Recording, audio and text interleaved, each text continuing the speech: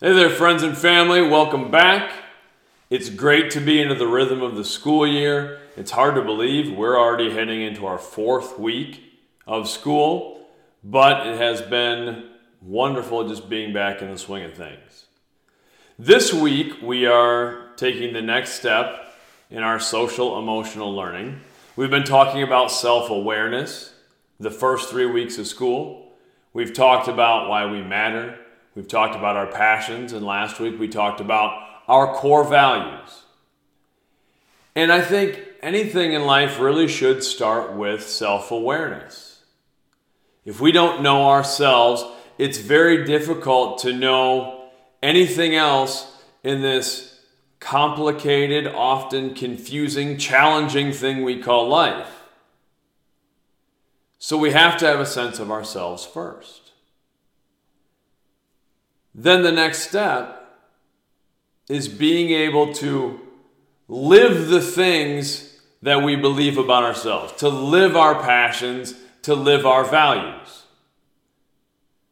So I'm going to tie in really closely with last week when we were talking about values.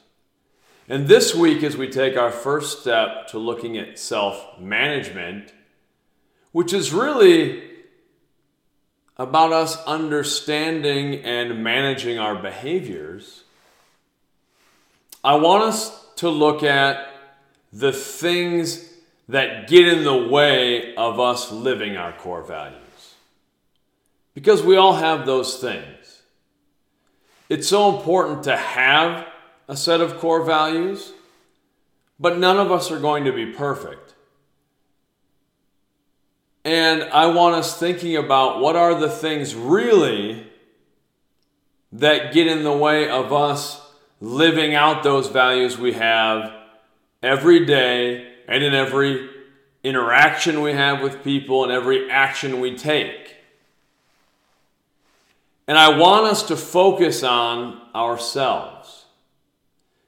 When I ask you what are the things that get in the way of you living your core values, I don't want a list of, well, sometimes people do this thing and I don't like that. It makes me angry.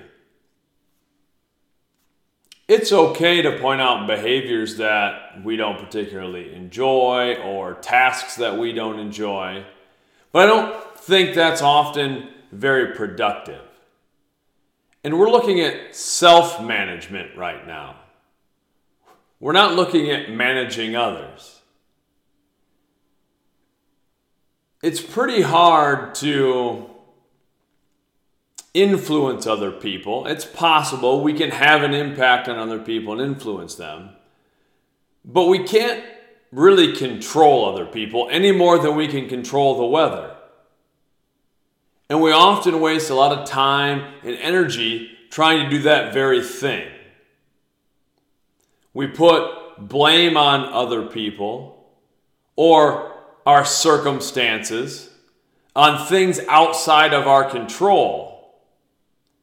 We blame those things for unhappinesses in our life, for challenges, for the way we feel.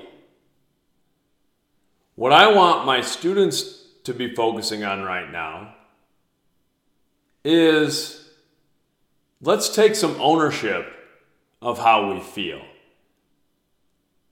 That's the start of self-management. Let's take some ownership on how we feel and our behaviors. Let's look at really our reactions to things. So you can point out stuff that bothers you, but then I want you to think about what is your reaction, because that's the thing we can actually control. That's the thing we can really impact is ourselves. So that's what I want first. What are some things that get in the way of you living out your core values? And then the second part of that is how do you feel when you perceive you're not living your core values? I think that one of the biggest things that leads to unhappiness and depression in our lives. And I'm not talking about clinical depression or a larger mental health issue.